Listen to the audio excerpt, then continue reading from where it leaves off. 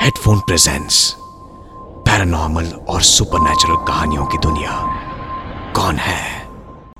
विवेक और रितिका की शादी को 2 साल हो चुके थे। विवेक एक मार्केटिंग कंपनी में जॉब करता था और रितिका का अपना ऑनलाइन बिजनेस था। दोनों काफी खुशी से रहते थे। हाल ही में रितिका अपने मायके दिल्ली गई हुई थी। रितिका ने अपने घर को बहुत ही अच्छे से सजाया हुआ था। बढ़िया पर्दे, matching sofa set, designer carpet और एक बढ़िया सा शीशा जो कि ड्राइंग रूम में ही लगा हुआ था। विवेक को फुटबॉल का काफी शौक था और हुआ ये कि घर में ही एक दिन विवेक से फुटबॉल उछलते उछलते सीधा जाकर उसी शीशे से लग गई और शीशा टूट गया। Headphone original. अब विवेक भी क्या करता? पहले तो उसने वही शीशा ऑनलाइन और बाकी दुकानों में ढूंढने की कोशिश की, पर वैसा शीशा कहीं नहीं मिला। तो मजबूरी में उसे रितिका को बताना ही पड़ा और उसकी डांट सुननी पड़ी। ऑफिस जाते ही उसने अपने दोस्त आशीष को पूछा, जो कि मुंबई का ही रहने वाला था। यार शीशा चाहिए, देख ऐसा कहाँ मिलेगा यार? सब जगह ढूंढा पर कहीं मिला नहीं, तू बता ना।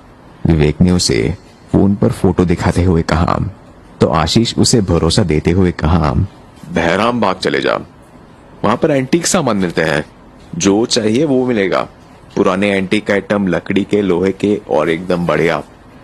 एक बार देख ले, वहां मिल जाएगा। आप सुन रहे हैं फिर ऑफिस से हाफ डे लेकर audio show Bahram Bagh market के लिए निकल गया। मार्केट काफी बड़ी थी।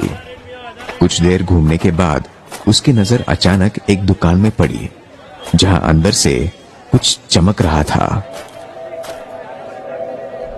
एक बड़ा सा शीशा जिस पर लाइट पड़ रही थी। अंदर जाकर जैसे ही उसने उस शीशे को देखा, वो जैसे खो गया और उसे देखता रहा। शीशा बड़ा और लंबा था और चारों तरफ गाढ़े भूरे रंग की लकड़ी चमक रही थी। उस शीशे की लकड़ी पर बहुत ही बारीक कारीगरी की हुई थी, जैसे कोई डिजाइन हो। वो बस उस कारीगरी को छू छू कर उसे महसूस कर रहा था। उस शीशे में देख के उसे अपनी शक्ल भी बहुत अच्छी लग रही थी। वो थोड़ा महंगा था, पर ये शीशा उस पुराने शीशे से बहुत ही ज्यादा अच्छा था। ले लो साहब, टर्की का माल है। कारीगरी देखिए, बड़ी मुश्किल से मिलती है ऐसी चीज। दुकानदार विवेक से बोला। वो सही कह रहा था। ऐसा शीशा तो उसने राजा महाराजाओं वाले फिल्मों में ही देखा था। इतना खूबसूरत कांच और ऊपर से भूरी लकड़ी पर वो हल्की सी कारीगरी। पैसे देकर उसने वो शीशा बुक किया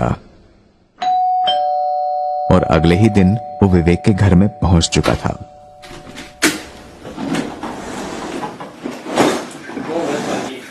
शीशे को उसने वहीं लगाया जहां पर पुराना वाला हुआ करता था। उस शीशे ने जैसे घर में 4 चांद लगा दिया था। उसने रितिका को इसके बारे में कुछ नहीं बताया, ये सोचकर कि वो उसको सरप्राइज देगा। आप सुन रहे हैं हेडफोन ओरिजिनल ऑडियो शो। उसकी लाइफ रोज की तरह ही चल रही थी। वही ऑफिस का काम, घर पे आराम और फिर से वही रूटीन।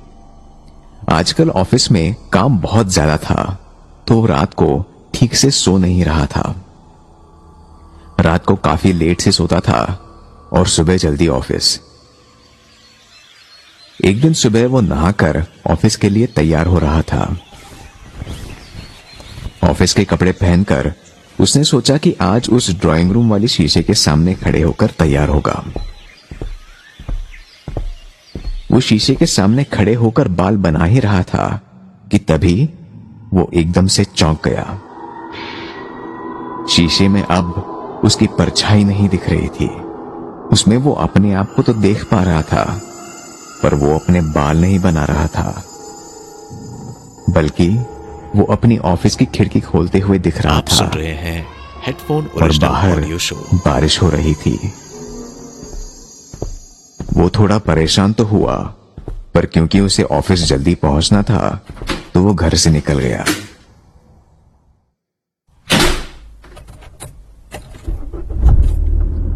रास्ते भर वो यही सोचता रहा कि उसके साथ ये क्या हुआ था।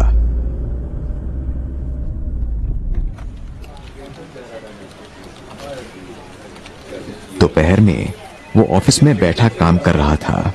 अचानक उसकी नजर पड़ी तो उसने देखा कि मौसम बहुत ही खूबसूरत लग रहा था और हवा भी चल रही थी। उसे रहा नहीं गया और उसने जाते ही वो खिड़की खोल दी।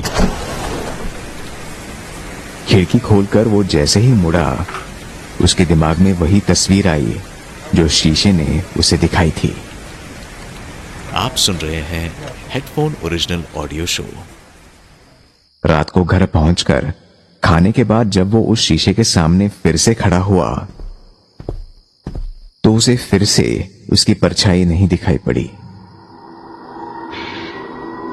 बल्कि इस बार उसे दिखाई पड़ा कि वो अपने बॉस के साथ है और उसका बॉस उसे किसी बात के लिए जोर जोर से डांट रहा है।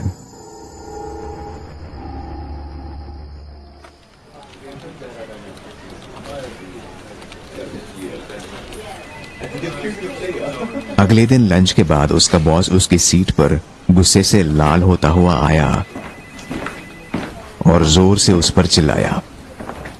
ये बतरा का ऑर्डर हाथ से कैसे निकल गया? मैंने तुमको कहा था कि डेट्स का ध्यान रखो, लेकिन तुम्हारे दिमाग में तो कुछ घुसता ही नहीं। अब क्या जवाब दूंगा पहले मैं? तो विवेक सिर नीचे करके हर बार उसकी डांट सुन रहा था, पर फिर अचानक आप उसे सुन रहे वही याद हैं आया। Headphone original audio show. यही तो उसने शीशे में भी देखा था।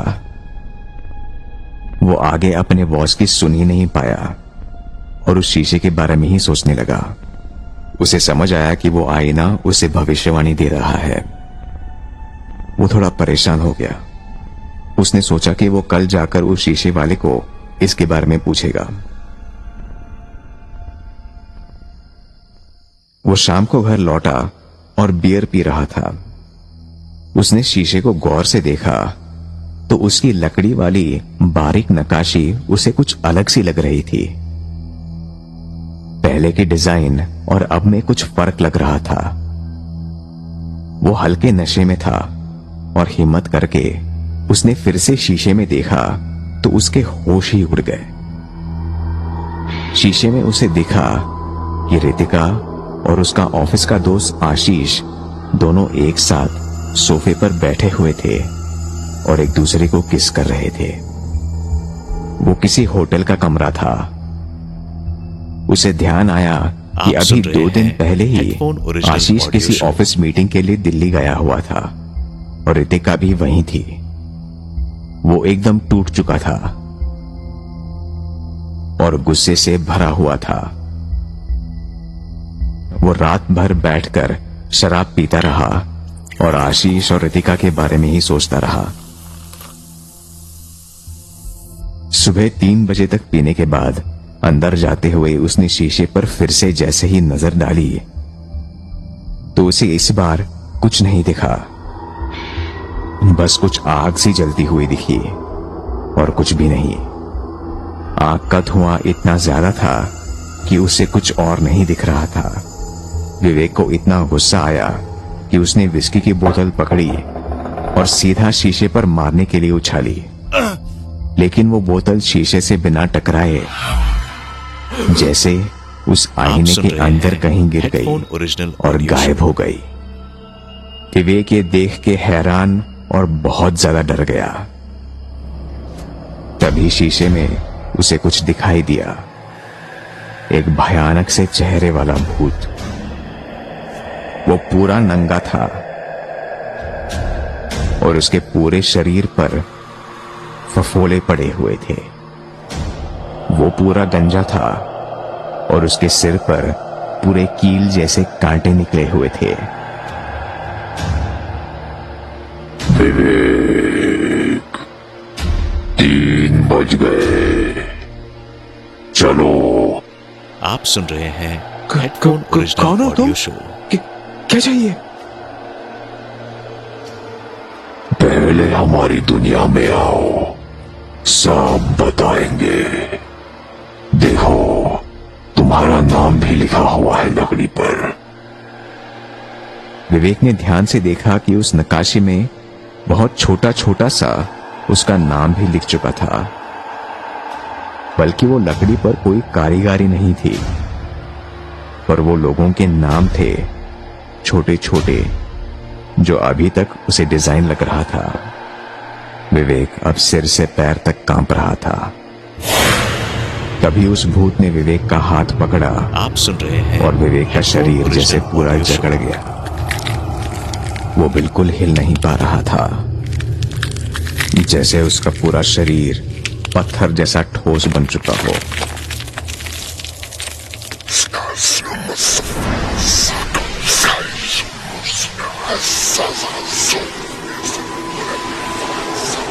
विवेक की आत्मा को निकालकर वो भूत अपने साथ उस आईने में खींचकर ले गया।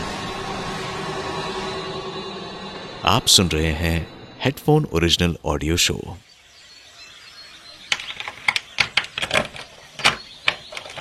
दो दिन बाद विवेक की लाश उसकी बीवी को मिली और उसका अंतिम संस्कार किया गया। जलती हुई ये तस्वीर वो आईना उसको पहले दिखा चुका था, बस विवेक को ये पता नहीं था कि ये आग और धुआं उसकी चिता का था। अभी आपने सुना हेडफोन ओरिजिनल शो कौन है।